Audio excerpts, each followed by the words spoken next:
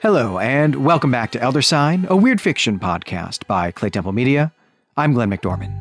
And I'm Brennan Buddha. We are back to talk about Robert E. Howard's Queen of the Black Coast.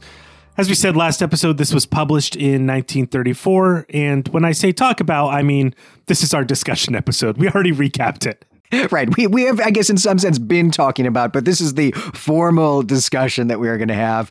Before we get to that, though, just a reminder that thanks to your generosity, we are now doing a chapter-by-chapter series of episodes on H.P. Lovecraft's novel At the Mountains of Madness on Patreon. And if you're not already with us there, we would really love to have you join us for this. We also did another extra bonus episode this month for Remembrance Day. This is Valerie and I talking about the original series Star Trek episode Balance of Terror, which is it's just a great submarine story in space, but it's also a great story about being a soldier in a ridiculous war. And again, doing that extra episode was thanks to another Patreon goal that we hit, thanks to your generosity. Yeah, thank you so much to all of you who already support us on Patreon. And I'd love for more of you to at least go check us out on Patreon, check out the bonus episodes that we have available and see what interests you and support us at the level that you can afford or at least matches your interest in what we put out at the different levels.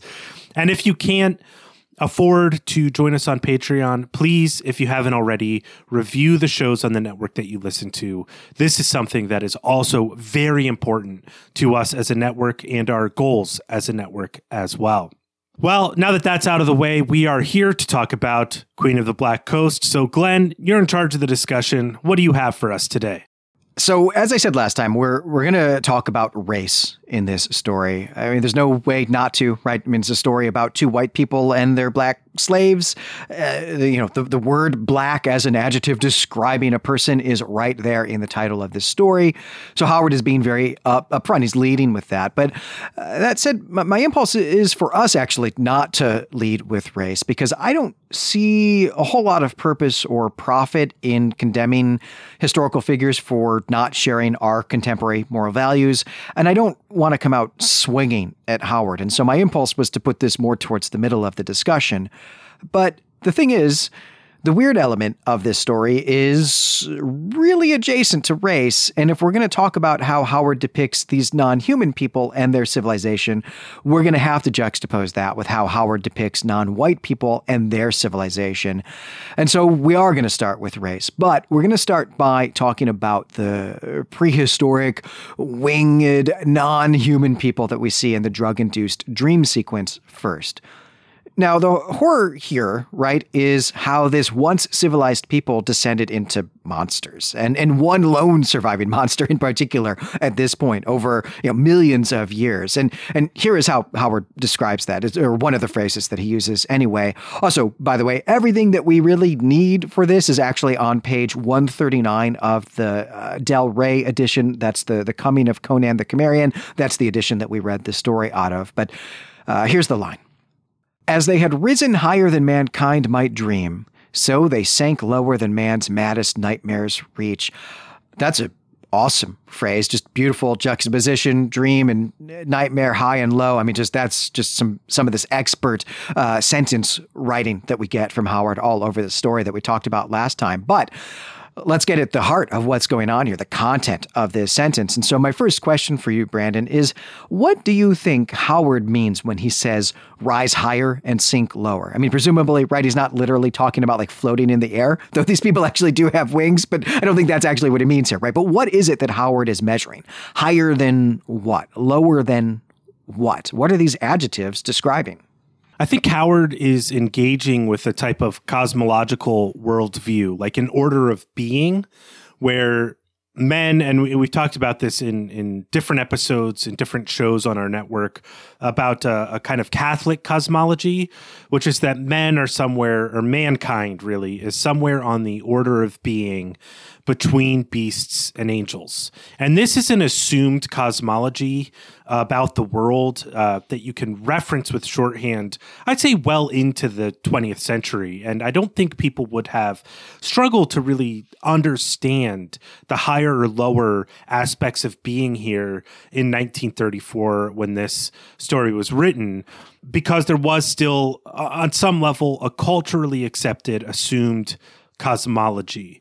Now, the world we're living in, which is somehow 85 years after this, our cosmology has shifted. We might not have a cosmology at all that is socially recognizable or at least normalized in society. And so we don't have those senses of the order of being. And so what I think Howard is getting at here is that these kind of prehistoric, sentient, conscious, intelligent race of peoples, because they were both literally and represented to be as on a higher order of being than mankind, they're able in their corruption then to sink lower on the order of being than mankind. But they're not becoming animals, strictly speaking. Howard uses terms like pinioned demon to describe their fall. So really, Howard is playing with images of angels and demons here and is looking to environmental purposes that cause the fall of angels into subhuman things or evil, worse evil than people can be. Rather than a rebellion against God or gods or something along those lines. And so that's really the sense I get when he's talking about higher and lower here. He's got a firm cosmology in his mind. And the idea is then that something that is on a higher order of being than mankind is going to be corrupted then to become worse than mankind. Yeah, I want to be clear that Howard is not using the word angel in the text. That's obviously what he has in mind here, because he is using all of these like opposites here, right? I mean, just the higher and lower, the dream and the nightmare, and so on, and then contrasting demon with something, but he doesn't contrast it with angel. He contrasts it with winged god, and I have to imagine that the reason that he didn't use angel is that he thought that that was a bit of world building that he didn't want to do here. He didn't want to say this is a world that has a concept of angel, even though Howard's totally comfortable just taking, names that actually should not even exist, at this time in his prehistory and just using them here. I could see where he would balk at doing that, but that is also clearly the idea. But that cosmology that you're talking about there, Brandon, this very medieval Christian cosmology, is about measuring the nature of your creation. Right. And that what makes an angel superior to a human is the nature of your creation by God, the order of it and the purpose for it. But that's not the worldview I think that Howard is using here on the page, that he's putting into his world. I think that is a worldview that he expects his readers will have, and that he's playing with that with these phrases. But I don't think that he's measuring here. But he's not saying that these prehistoric, non-human, civilized people were created by the same God that created humans, but first and in some different way. That's certainly not in the text, and I don't think that that's what it is that makes them higher than humans. I think that's right. I totally agree with you, and I was just using that cosmology there, that sense of cosmology, to point out Howard's shorthand here and imagery that he's really playing with. Howard, if he is an atheist, I'm not really sure of his religious worldviews or senses of God. Howard here at least is leaning into ideas of evolution and on some level even cosmic horror. And these are things that don't require a creator God or at least a beneficent deity to create something in his own image. None of that is really a part of the text.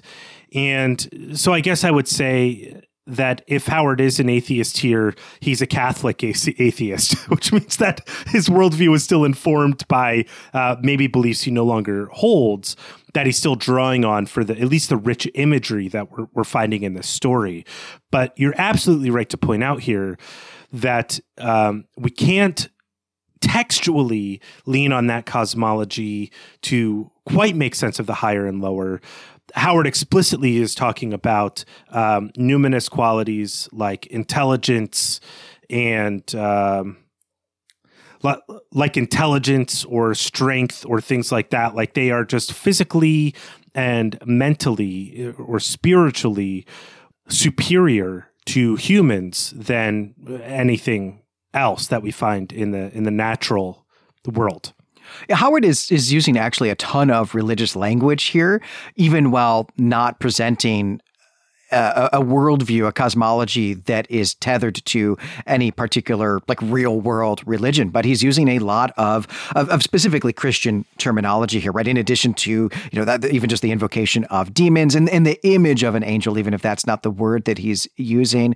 But he also uses the phrase abhorrent perversion. He doesn't actually ever get around to using abomination here, though he might as well. But for him, it's not God here that things are perverting or God's order. It's simply nature. And this is where we do actually get even just the word evolution used in this part of the text. And so I think that you're right to point out how Howard is using a cosmology that doesn't require God, but is actually using all of these Christian and maybe more specifically medieval Christian phrases and words to paint that picture, which is, I think, just really artfully done. It makes for some really beautiful and exciting and evocative reading. But I do think that Howard actually has an answer to my question here in the text, that there is something specific that he's measuring that's not just some kind of like vague sense of being spiritually superior to humans in some way, that there is actually something that these creatures, these people, we never actually get any kind of name for them, but that these people have that did actually make them superior to humans in one, at least, measurable category, and that was scientific knowledge. What Howard says is that all that remained of their ancestors' vast knowledge was distorted and perverted and twisted into ghastly paths. And that is the side effect of their transition from or transformation from winged gods to pinioned demons, that this is about science. It's about knowledge and potentially then, and presumably then also about technology, though that's not something explicitly that Howard says here. Yeah, that's an excellent point. I suppose that's what I meant by intelligence. But yeah, there is that direct line in the text about that lost knowledge of the civilization. And it really gets us to wonder about the path of these people who have advanced knowledge, advanced science, perhaps advanced technology as well, but refuse to yield or bend any of their scientific prowess in light of the changes that are going on in the world. And so maybe this is a classic tragic flaw of hubris or pride that has really destroyed this civilization, which is certainly the sense that I got from the text. Yeah, the phrase that Howard uses here when he's saying, when he's talking about why they didn't leave, in fact, what he says is they did not migrate to fresher land. So why they did not migrate out of this area as the climate is changing, Howard says that this was because of reasons inexplicable to humanity. Reasons inexplicable to humanity held them to their ancient city and their doom. Man, just another great phrase. As I said in the recap episode, just this stuff just could have been its own amazing story on its own. So awesome. Just brilliant, beautiful writing. But yeah, I think that the idea that it's reasons inexplicable to humanity is not maybe necessarily to say that there was something wrong with their reasons. It's and in some ways, maybe it's kind of a cop-out, but we might actually think the reason that you don't leave from this city. We could, invent a bazillion of them and actually then maybe go write some fan fiction with them. But like one that we might come up with is that like this is a holy city for them. And so it doesn't matter if, something has changed about the climate, the environment, the ecosystem here. We have to stay in this city in order to, do the religious rituals that really matter for something else that we care about. Right. And so when you say reasons inexplicable to humanity, what you're saying is that the reasons are not something that the reasons may actually have been good reasons, may have been justifiable reasons. They're just about things that don't matter to us. I mean, we could even look at analog in our current real world environment with, a need to shift away maybe to a reliance on fossil fuels in order to save our environment, to make more sustainable consumer choices and things like that. I find a lot of the reasons that people give to not move in that direction inexplicable.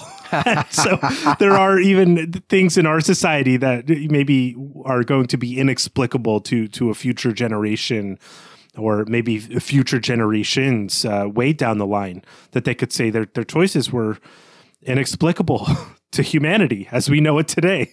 Yeah, how is it possible that these people in the past didn't, well, one, have the foresight to see what was coming, but then also how did they not possibly, value the same things that we valued? I mean, this is something that we do looking back in the past all the time, and then just really struggling actually to get into the same kind of, I guess, mental space, is the colloquial term we might use, as the people who made these choices. But these people, this prehistoric, non-human, intelligent civilization, decided to continue living in this city, even as the ecosystem was changing around them and making it impossible really to live here. I mean, gradually over, a pretty long period of time, but not unknown to them, right? It's very clear that they know that this is happening and they choose not to migrate away. But I also do want to make clear that although I think it's really interesting for us to be thinking about climate change in this story, Howard would not have been thinking about climate change in our terms, as the sort of result, the man-made result of industrialization. That's not something that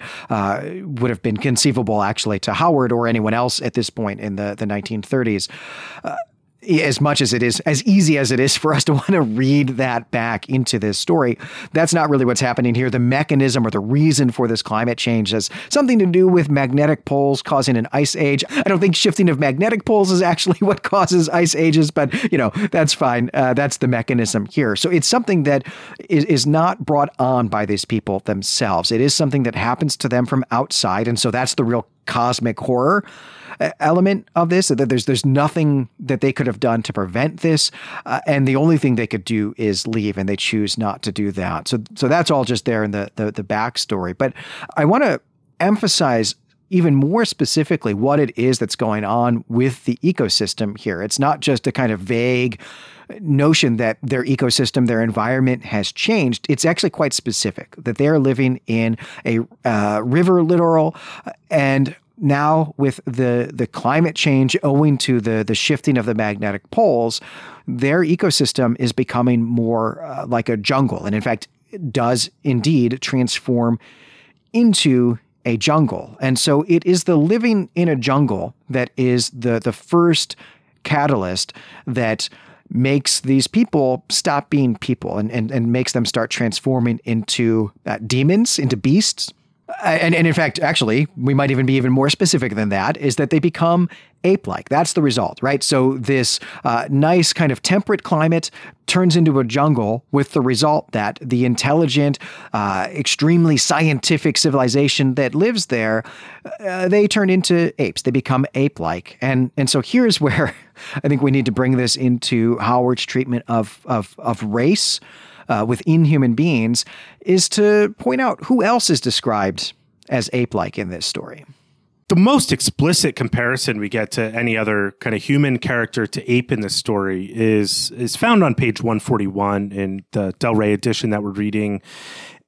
Part of this is a feature of the tension of the story that Howard is trying to build at this point. Like, is this moment after Conan wakes from the dream to find this the black crewman of the Tigris, is that going to lead to the final confrontation with the winged beast, the winged ape?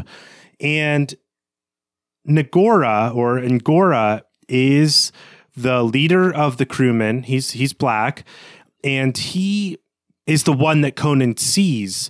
But at first, Conan thinks he just sees a great black gorilla, crouching ape-like.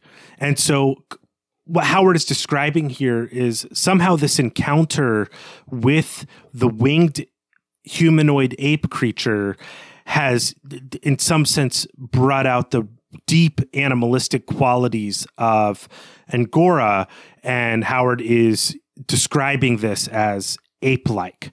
And so to have we've seen these apes in the jungle before. They've been pointed out to us as being creatures within whom the trapped souls of evil men reside. So there's already this association between the ape and corruption. And now to have a human character described this way is to give us a sense that Howard is thinking of Black people as being lower on the order of being perhaps than white people. And I assume that's what you're trying to get at here, Clay. Right. I mean, Conan literally can't tell the difference between a black human and an ape when he sees a black human in the jungle. And I think that it is the context of being in the jungle that really matters here. Maybe I should back up just a bit here and just say that the context of this imagery in the 1930s, or really at any point in the early 20th century, of depicting Black people as gorillas or other types of apes, but most frequently gorillas, was all over the culture. This would have been in all sorts of cartoons, both still cartoons and also animated cartoons of the day, that this is an image that really you could not escape if you were living in the United States at the time that this story was written. The equation of Black people and gorillas specifically, but apes more generally. And I think it's really the jungle here that matters, right? Because this is a story about how some people who were intellectually, scientifically, technologically superior even to what humans have accomplished in the 20th century, in the 1930s. It's about how those people descended to become, lesser than, to become actually more like animals, to become ape-like, because their environment changed, because they went from living in a temperate climate to living in the jungle. And so there's something about living in the jungle that robs you of your intellect, robs you of your knowledge, and robs you of civilization. And so Howard's depiction of Black people as lesser than white people in this story, which is, really clear, really up front, is interesting to me, and that it is not about their physiology, and he's not here in this story advocating in any explicit way, or even just subtly reinforcing by not examining his own assumptions about this being genetic or physiological in some way. I mean, genetic isn't something that would have been said in the 1930s, but that it was not about blood, not about their body, not about a physiological inheritance, but is actually resulting from their environment. And so presumably anyone living in a jungle is going to become ape-like, become beast-like. But then also, if you could escape the jungle, but then you could, in Howard's words here, rise higher. As an aside here, what this really makes me want to do, this conversation so far, is do a comparison of H. Rider Haggard's King Solomon's Mines and Michael Crichton's Congo to see how these ideas about race and race in Africa in particular play out in adventure fiction and kind of transform over time. And this story, I think, would be a really good middle point between those two adventure stories about wealth, technology, race, and the jungle, really. I don't know. That's just a side note that made me think of a miniseries for a podcast someday or something along those lines. But I think you're absolutely right. You say blood isn't of issue here, but I think it really is. If we're thinking about nationalism and the rise of nationalism in the 1930s, of the Nazi slogan like "blood and soil," that it is not just the idea that environment makes you who you are, the land where you live, but also the race of people that are the true inheritors of that land. And implicit in this idea in Howard's text is that some places are unworthy of are unable to create people who are even worthy of being called human or on the same level of human as the rest of us. And this is an insane idea. It is openly racist. It is verging on National Socialism or the Nazi Party ideals. And I think it's it's something we could throw out from this text and actually not miss much of. And the reason why I'm bringing it up is because of the references to the Shem, the people of Shem, the Shemites, or as in the Old Testament, they become the Semites or the Jewish people, and then also the Stygians as well. So I do think blood is a part of this implicitly if we're tracking with the way national identity or national being in a land forms your ability or molds your ability to participate in humanity more broadly, or proper humanity, so to speak. And so it's a disgusting idea here that Howard is really playing with, but not explicating. But it's implied that he kind of believes it. Well, we have talked before. We just did the Black Stone not all that long ago, a few months ago here on the show. Just absolutely brilliant Howard story.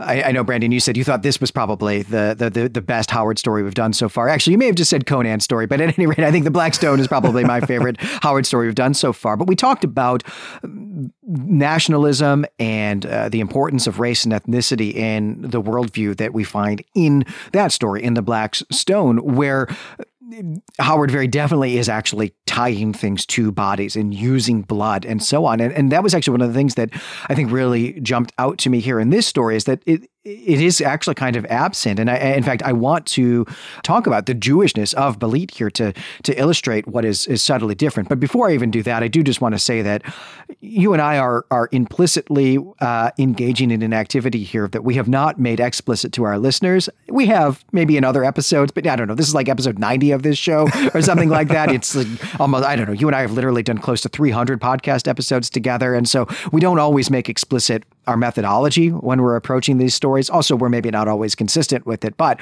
very clearly here, what we are doing is talking about this text as if it exists really kind of in isolation, except maybe where we're connecting it to other Howard stories that we have read. And so we are not taking into account every story that Howard ever wrote, and we're definitely not taking into account the material that we have from Howard that is not his fiction writing, such as letters, diary entries that we have from him, all sorts of things that if we were actually scholars who were interested in writing a book about Howard's use of race, we would have to read all of that before we even had anything at all to say about it. And that's not what we're doing. We're just taking this story that we have read, and we're really kind of more asking questions than we are trying to come up with answers here. So all of that just kind of an aside about our methodology. But let's get back to this story and how it compares to the Black Stone, because we did see something very similar to this in the Black Stone when we did that, where people's racial and ethnic identities are the most important thing that we can ever know about them, that those identities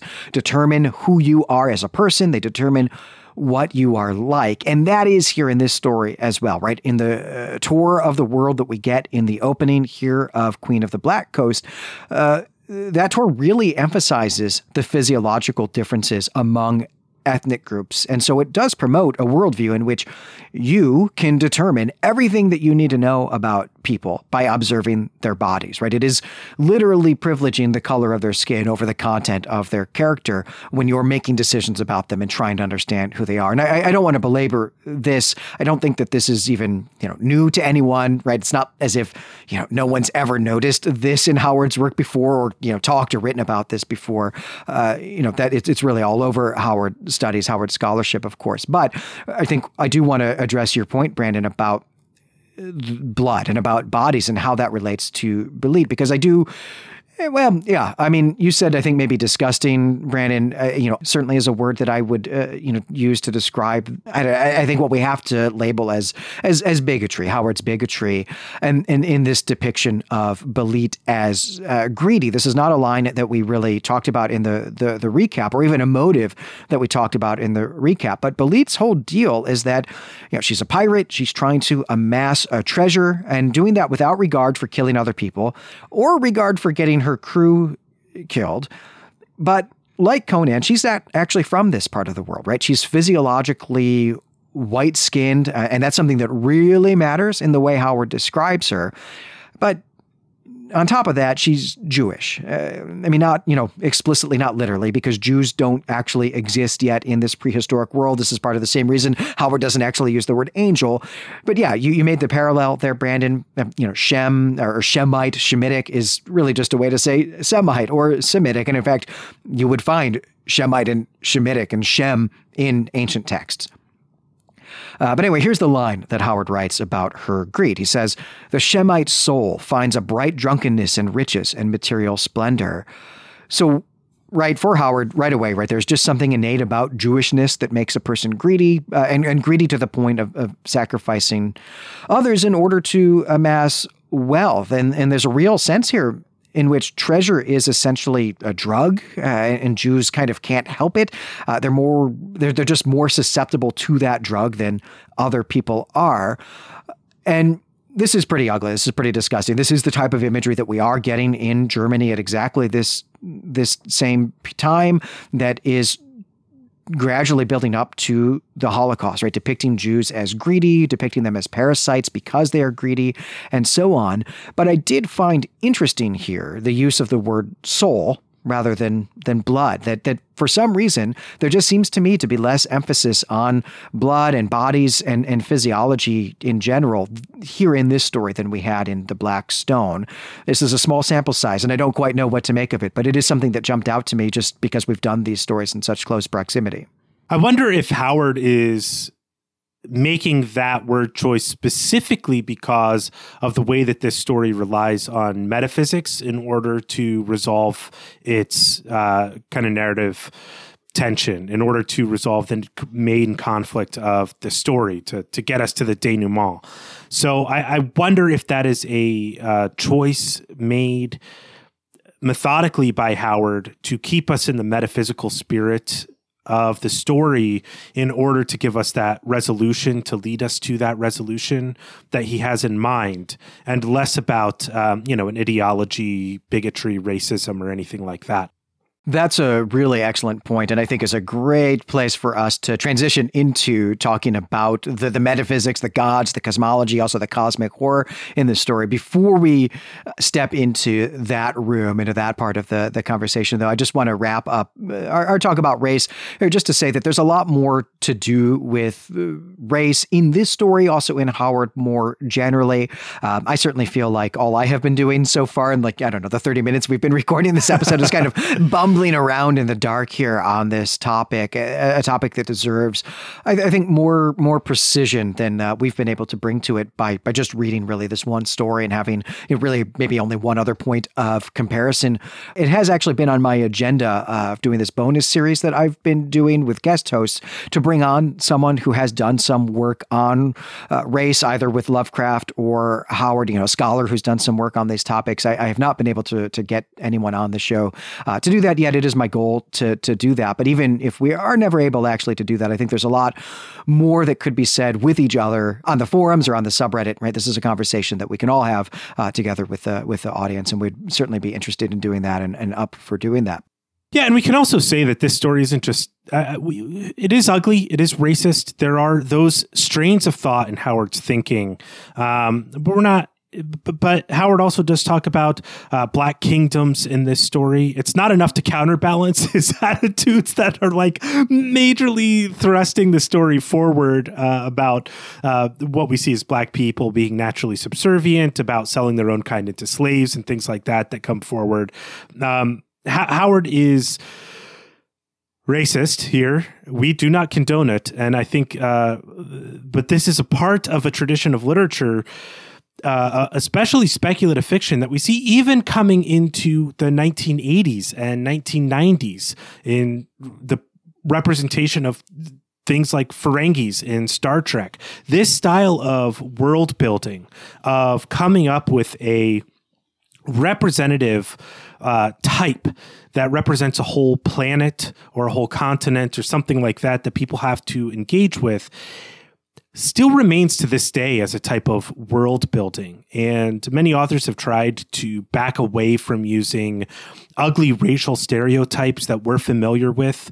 But it's not a problem that has gone away completely. And so if this troubles you about reading these texts and you're a writer, think about the way you approach world building is what I would suggest doing to change the problems that have emerged from Howard's influence on the field, maybe rather than just throwing out the whole canon of weird fiction. And that is something that you and I have been engaged in as writers. And I actually thought about making that a topic for the discussion episode here, but we also have a ton of other work to do. So I left that off, but maybe you and I should just do some kind of separate episode about that someday. Of course, I'm real prone to coming up with a list of episodes that we ought to do, but not actually getting around to inventing a device that makes more time or like removes our need for sleep or something like that. And of course, you also suggested a whole series on H. Rider Haggard, which I would love to do also. But yeah, where are we going to get the time for all of these projects we'd love to come up with? But let's turn now to this digression that we get on gods and cosmology. We get this right before we entered the ruined city, which is just perfect place to put a perfect pacing. It's all on page 133 of the Del Rey edition. I really love this scene. It's just Conan and Belit talking about whether they believe in fate, whether they believe in the direct intervention in the world by gods. They talk about death and the afterlife, even also whether the world is just an illusion. This whole conversation, this whole digression, it's just one page. So, it's not like they're solving any of these philosophical problems, but it is an awesome bit of, I think, building of themes and motifs here for the story. It's also a really awesome bit of character building. And so from that perspective, Brandon, although, we can go pretty wide here on this scene that you and I both, I think, really, really reacted positively to. But what is this scene doing, do you think, to set up the characterization here? How is this exploring Conan's character, and how is it letting us know what this story is about? All right, so here's my real problem with this story. My core problem with this story is Conan is the most unsympathetic bastard that exists, right? He totally uses and abuses Tito, this shipmaster of the Argus, who's like a really good dude and like very sympathetic and empathetic with Conan. He knows his limits. Like, Tito's a great character, a character I really like in this story. He's like, hey, Conan, you seem like you've had a rough day. Let's have a beer and talk about how unjust society is. And Tito's the kind of person I think I'd like to hang out with. I think his crewmates probably like respect him a little bit and maybe get mad at him or lose some respect for Tito when he's like, guys, we got a guy with a sword who just did an acrobatic leap onto the ship. None of us are really fighters, so I have to crack the whip. But like, I'm still a good guy, Like, don't hold it against me. I'm doing what I have to do. It was really troubling to me in my first read of this story to see Conan so easily shift allegiances between the Argus and the Tigris, right? He does everything he can. He kills all of these crewmates of that all these people that will become his crewmates. He fights to defend the lives of the Argus, of the people of the Argus and he'll fight to his death, even as the Argus is lost. And then because Belit is like really hot, he's like, actually, like, I wasn't actually that loyal to them. And so that shift in attitude to me reads as like a psychopath type of behavior. And what this scene does, the metaphysical conversation scene does to help me make sense of Conan, is to understand that he was never fighting the crew members of the Tigris. He was never loyal to the crew members of the Argus. What he is loyal to is the fury, the berserker mode that arises in him when he's in battle. So he's really just looking for a battle. He's looking for pleasure, and he's just moving from one moment of that to the next. So Conan is not what we'd call like an ethical hero. He's not somebody like worthy of imitation. He's not the wise man who will form us when we're young to become good people in society. He's like truly a man in his own class. He's a barbarian. He's a hedonist. And so I can understand the decision he made without any type of real baggage to just like pursue pleasure in battle, because that's what he's after anyway. So this conversation in terms of characterization really helps me understand Conan.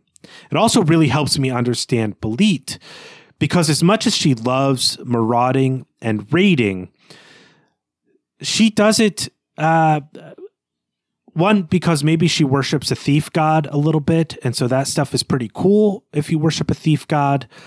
But she's also really interested in love, like, because worship demands love on some level. Our love of things, what we sacrifice to get other things, are a revelation of what we actually worship. This is a kind of maybe an old Christian idea, but like David Foster Wallace is super big on this as well in his fiction and writing. It's a contemporary problem that I think is worth addressing. So Belit is a person who loves, she at least loves gods and what they promise her. And so that also motivates what happens to her character at the end. She loves Conan. I don't think Conan loves her. Conan loves pleasure. So that's how all of that works together for me. And mechanically it works, even though I don't like Conan at all as a person. Like, I wouldn't want to know him. But I do love the adventure part of this story. Like, and I love Howard's prose in this story. So how did it work for you, Glenn? I think Conan's real problem is that he himself simply has not been crushed by love yet, but we can hope that will happen for him someday. That's in his future. But no, you're absolutely right. I can't help but compare Conan to Solomon Kane. You know, we've done one Solomon Kane story so far, The Blue Flame of Vengeance.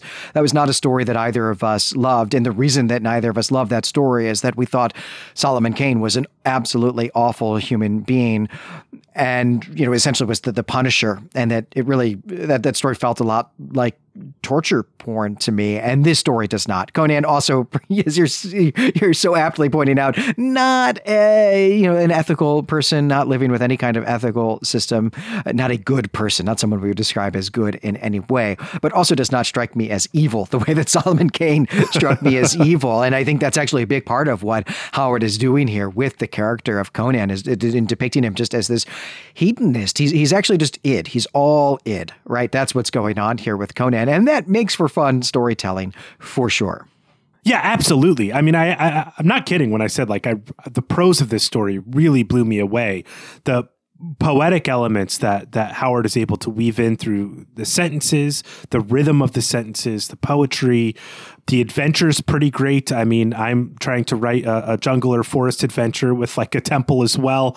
I'm always looking, they never really satisfy me. This one did a little bit, but I'm trying to write a story that will about a hidden, temple or whatever in a forest or jungle that will actually satisfy me.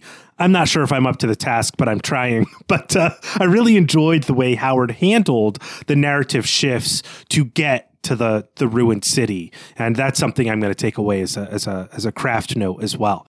Well, something I wanted to ask you, Brandon, about Conan's hedonism here, his attitude maybe really to the meaning of life that we get in this philosophical conversation. It's really interesting to me that we get that, and then really just like 6 pages later, we get the description of the cosmic horror that befalls this other intelligent species, prehistoric, millions of years prehistoric intelligent species, that there was a real contrast here in the way that Howard is playing with scales of time, that Conan is essentially saying, I just live from, one day to the next. I get up and whatever I crave in that moment on that day, that's what I'm going to aim for. That's what my life is going to be. And then we get this, cosmic horror that's set on this time scale that takes millions of years to play out and is about impersonal forces. I mean, I guess that's what cosmic horror is about. It's about impersonal forces, right? But it's about just like, the magnetic poles changing and the effects that has, the cascading effects that has on people. Just such a contrast there, right? Showing the way that Conan has to live in a world that seems to actually have a very different attitude than he does.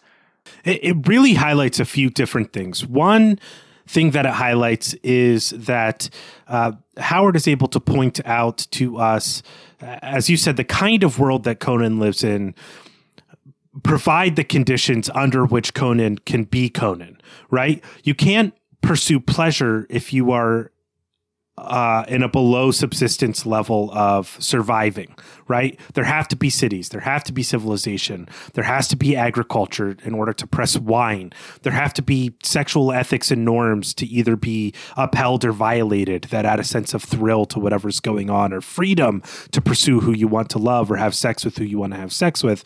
All of these are conditions of society, conditions of the world as it is, to use a philosophical term, worlding around us. So that's one thing it points out, is that we are all living in a world whose conditions provide us the ground to even be who we can be or pursue the types of things we wish to pursue. The other thing it points out to me, it really highlights, is that cosmically speaking, and here I'm thinking of the idea of the gods, is that even in this metaphysical conversation, the gods are mythical in the state that maybe they can be reached. Maybe they are superhuman or physical in some way, but they control realms that speak to our spirits, our animating forces, our souls. And then those souls can go to be in those realms that are governed by the gods. But the gods on this plane of existence are superhuman, have a super ability to control certain things like the weather. So we're looking at the metaphysics that are of the gods that are maybe more present in like Greek and Roman mythology than we have with Judeo-Christian kind of mythical cosmology as well. And the world building that Howard does here is just awesome, right? It gives us so many names of gods here. We get a big list of names of the Shemites. Belit tells us this. She insists. In fact, she says the gods are real, and above all the gods are the gods of the Shemites, which is just a great bit of character building there as well. We get some real gods listed here. In fact, they're almost all. They are definitely all real gods. Ishtar and Ashtoreth. Ashtoreth actually and Ishtar are the same exact person, just in slightly different Semitic languages. I don't know if Howard knew that or not. Derketo is a real god. Adonis, Bel. Also, these are all real gods in the ancient Near East, often separated by centuries, actually sometimes millennia, in terms of their worship, but all mashed up here. But we also get Viking gods mentioned here, which is very cool.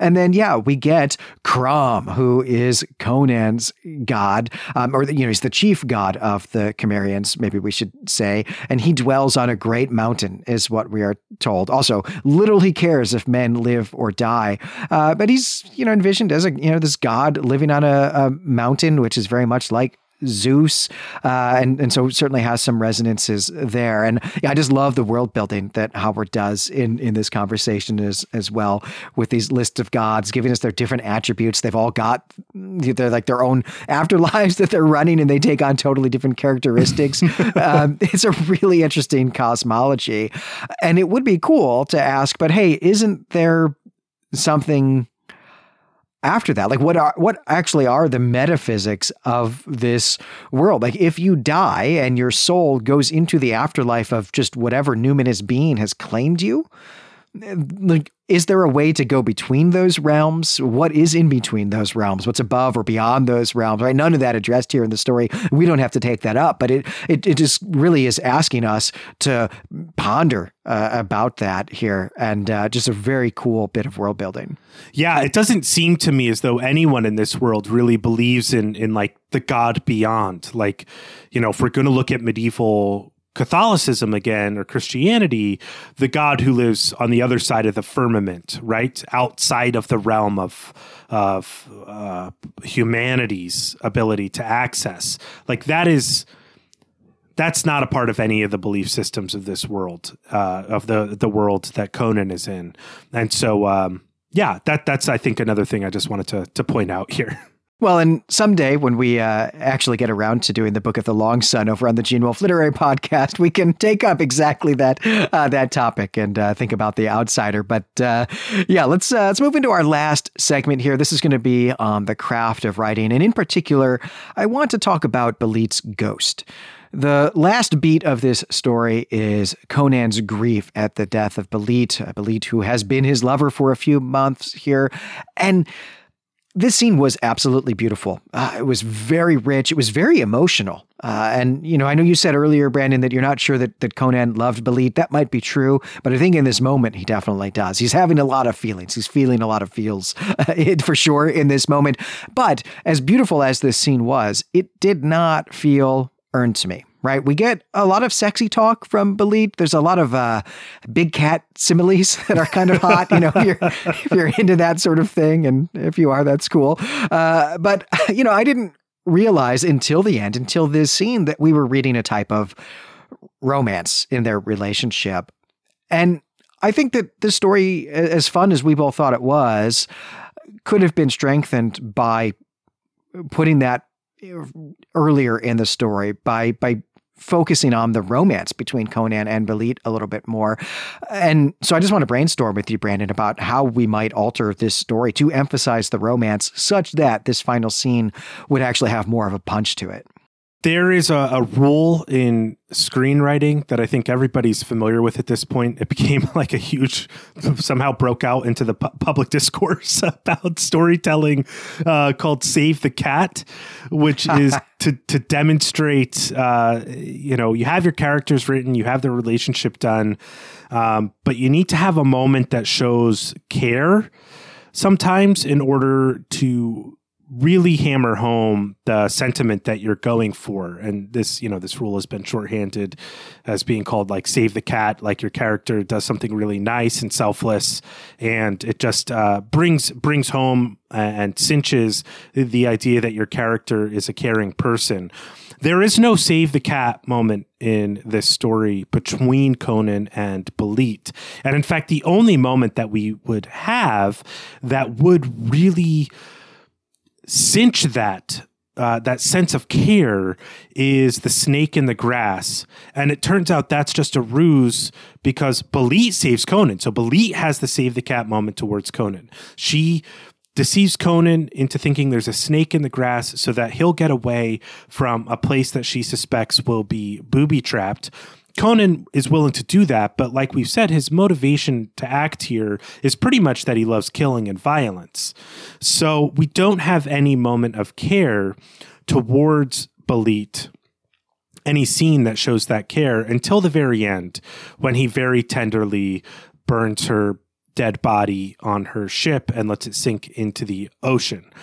And so what I'm left with then is the sense that Conan is the type of person who, like, women can only be loved once they're out of your life, which is like a real thing, right? Like, I think we've all experienced that once or twice when you look back and you're like, yeah, I did love that person. So what I would have done is just add one of those moments of care, have, instead of like the crewmen be attacked by that giant snake on the ship, maybe Conan and Belit are having that conversation on deck, and he sees it in the jungle, and Belit is then in real peril, and he saves her and then says, like, I did this for you, not because I love killing snakes. And then when the moment for Belit to say there's a snake in the grass to get Conan away from the booby-trapped altar comes up, that would also tighten that moment that she knows that Conan has already done this thing out of love for her. And just tweaking those two things, I think, would have really given us a stronger sense of their romance in the story. Yeah, I think I want a little bit more than that. I want to tweak a little bit more than that. And in part, it's actually because I find Belit to be an interesting character, and I would like her to have more to do in this story. I would get rid of the ghost entirely. I don't think that really works with the cosmic horror. It's just one too many numinous things happening in this story. So I think, for one, you just want that single focus there. But also, this death would just have, or this grief would seem more earned if the scene here where Belit shows up and saves Conan in the end is actually Belit, like, embodied and not her ghost, and that it gets her killed. Right, that she saves him, but the act of saving Conan gets her killed, and so she has died for him. But also, I think even that scene, a scene like that, would need to be earned. That I would want to see more about their relationship. And you've got some good solutions there, Brandon. But I think I would, like you, I think go back to the booby trap sequence. There's a lot I would change about that booby trap sequence, I will say. But in terms of romance, I think that I would actually not have Belit be this cold-hearted person who's going to sacrifice these other people so that she can get treasure, though I also understand that's at the heart of what Conan is doing with her. And so I'm asking Howard to not do that and to do something else, but to have there be real jeopardy for her there, and for Conan to do something that puts himself at great jeopardy or in great jeopardy in order to save her. But then also, I think that they should be going in the jungle together. I don't really like this motive, I don't really like the motivation that sends the people into the jungle just being that their water is gone and that Belit's just going to hang out on the ship while the rest of them go into the jungle, or many of them go into the jungle anyway, and that then her death happens entirely off page in a way that doesn't actually motivate Conan to do anything. He doesn't do anything differently than he would have if she hadn't died in that moment. And so I think the plotting there, the plot points there, could be stronger. They could go in a different direction where we get some kind of reason that they have to go into the jungle, but that Belit and Conan are there together. They have some kind of adventure in there together as well. Maybe they even both fall under the spell of the lotus, or just Conan does, and he's got to rescue Belit at that point. He does. They get back to the ship, and that's when we get the boss fight that she dies in. Something like that. But just to show them working together as a team a bit more is really what I'm looking for. I think those are all great points. I think there are a lot of missteps in this story. I mean, to have a moment of peril just kill some red shirts is never satisfying. Conan or Belit should have been in peril at the moment of the stone falling in the altar, and then Conan saving her should have been something that happened, rather than just seeing how wicked both of these people truly are, right? Because these are evil characters. They just are. I mean, there's really no way around it. It's a fine adventure story.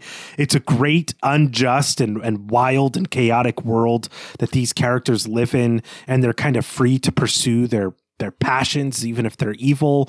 But yeah, these characters are not, as we've said, they're not good. I think one thing that we can be reminded of in reading this story about romance and love is that neither romance nor love, and our subjective experiences in going through those things, are good, are things that are inherently good. They don't make us better people. Like, loving a person is maybe an inherent good, but if you're enslaving a lot of other people and letting them die so that you can get a ruby necklace, that doesn't make you a good person. And so one takeaway from this story is that, like, yeah, you can have complex characters that that display human emotions. They don't have to be good, though. And love doesn't, strictly speaking, make us good. So I like that Howard has that kind of complex, crunchy idea about love in this story.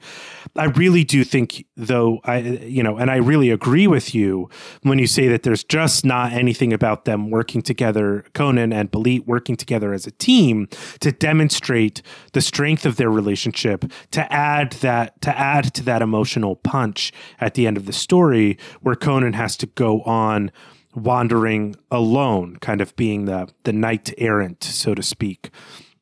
Even though I don't think Conan is like going to carry any weight from this experience into other stories. Right. But that's what I want, right? I guess the image I have here, I mean, look, in my head canon of this story is that Conan is being played by Daniel Craig. And then the next installment, the next Conan story in this sequence opens with him at a bar drinking a lot of gin, maybe some tropical location. Doesn't really matter that much, though, where it is.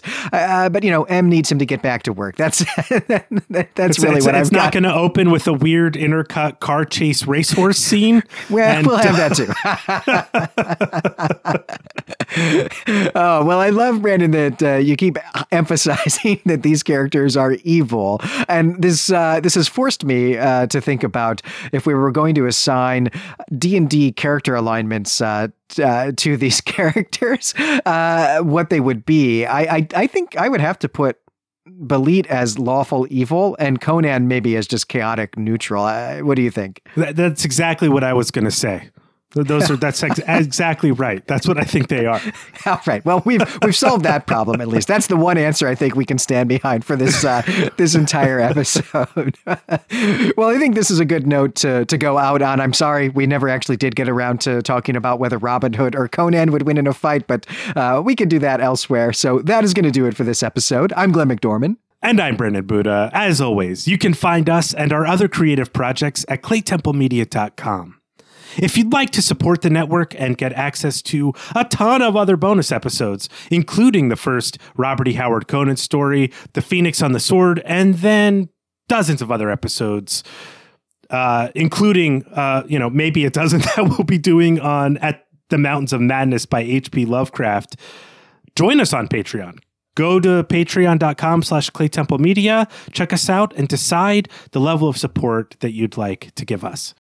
And please also head on over to the Clay Temple forums or the Clay Temple Media subreddit and talk with us about Queen of the Black Coast. We raised a lot of issues here. We still, have not answered the question about whether Robin Hood might beat Conan in a fight, but also some real serious topics as well about race and racism in Howard's work, and maybe even just the whole legacy of Weird Tales. It's a really important conversation. We'd love for you to join us in that.